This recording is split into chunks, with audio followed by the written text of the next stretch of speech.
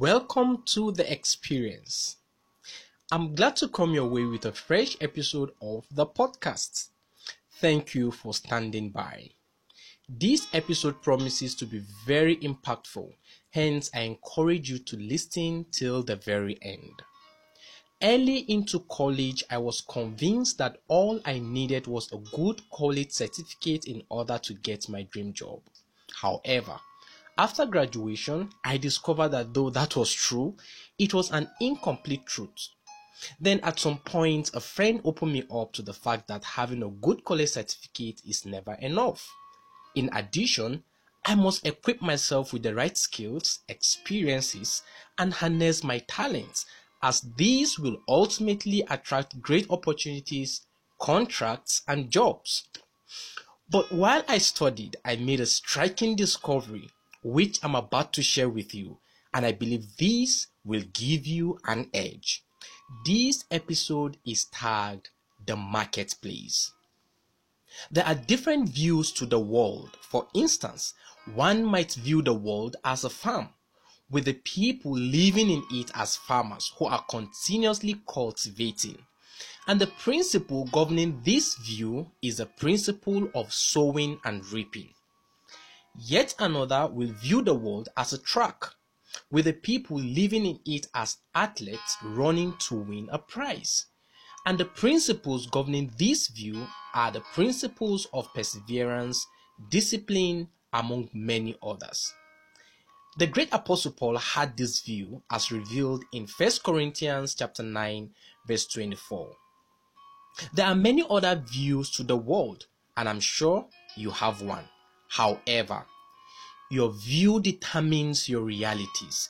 Your perception of the world ultimately determines the principles you honor, and these principles are what make for your results. Now listen. If you must prosper financially, if you must get employed, then you will have to view the world as a marketplace. Yes, a marketplace. You see, the world is a marketplace full of buyers and sellers, and only the best marketers sell. Listen carefully. Having the right skills, talent, and experiences is not always enough to get you the job or contract. You must know how to market yourself effectively to really get noticed and attract buyers. On a daily basis, buyers of time and skills are in search of sellers of the same. Buyers of time and skills are in search of sellers of the same. You see, your managerial experiences, skills, or probably talent are wasting not because there are no people who are willing to exchange them for some monetary equivalent, but because you've not put in enough effort in marketing yourself in light of these experiences, skills, or talent you have. Learn to market yourself. To market yourself simply means to show yourself in the best light to your buyers, which could be your employer or whoever might be in need of your services. The people who got the same job you applied for might not necessarily be more skillful than you.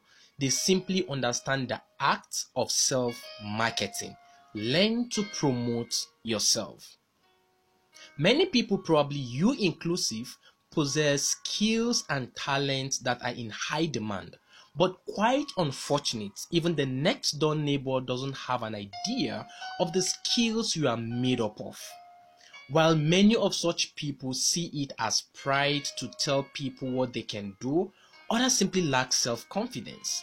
You see, telling people the things you can do in exchange for a pay is no pride at all. Rather, it's been like the steward who received 5 talents and made 100-fold return. Self-marketing took Joseph out of the prison to the palace. He made sure his fellow prisoners knew he could interpret dreams, after which he urged the cupbearer to mention him before the king. Until you learn to market yourself, nobody will. Listen, you are a unique product. None like you exists. Market yourself. You are a unique product. None like you exist. Market yourself. Have you considered why water is packaged in a transparent container?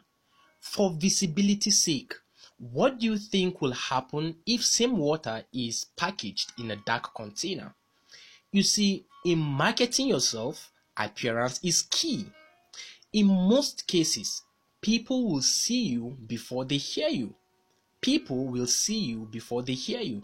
Your appearance speaks louder than your voice. Your appearance speaks louder than your voice. There are three aspects to appearance you must pay attention to. First, your social media appearance. The social media is the biggest market in the world. If you're like me who has more friends on social media, then you should pay attention to what I'm about to say.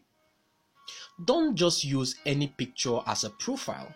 Your profile picture should communicate your skill and talent to people. If for instance you bake, then let's see a picture of you that speaks the same. Don't just post anything on your timeline. Many hire managers go through potential employees' social media handles for assessment. Your posts on social media oftentimes are a reflection of your beliefs, thoughts, and obsessions. Watch it. The second aspect to appearance you must watch is the physical. How do you identify a doctor?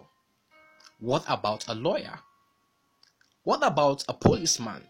Something about their appearance tells you who they are. People shouldn't ask you what you do before they know. Your appearance should communicate your skills and talent.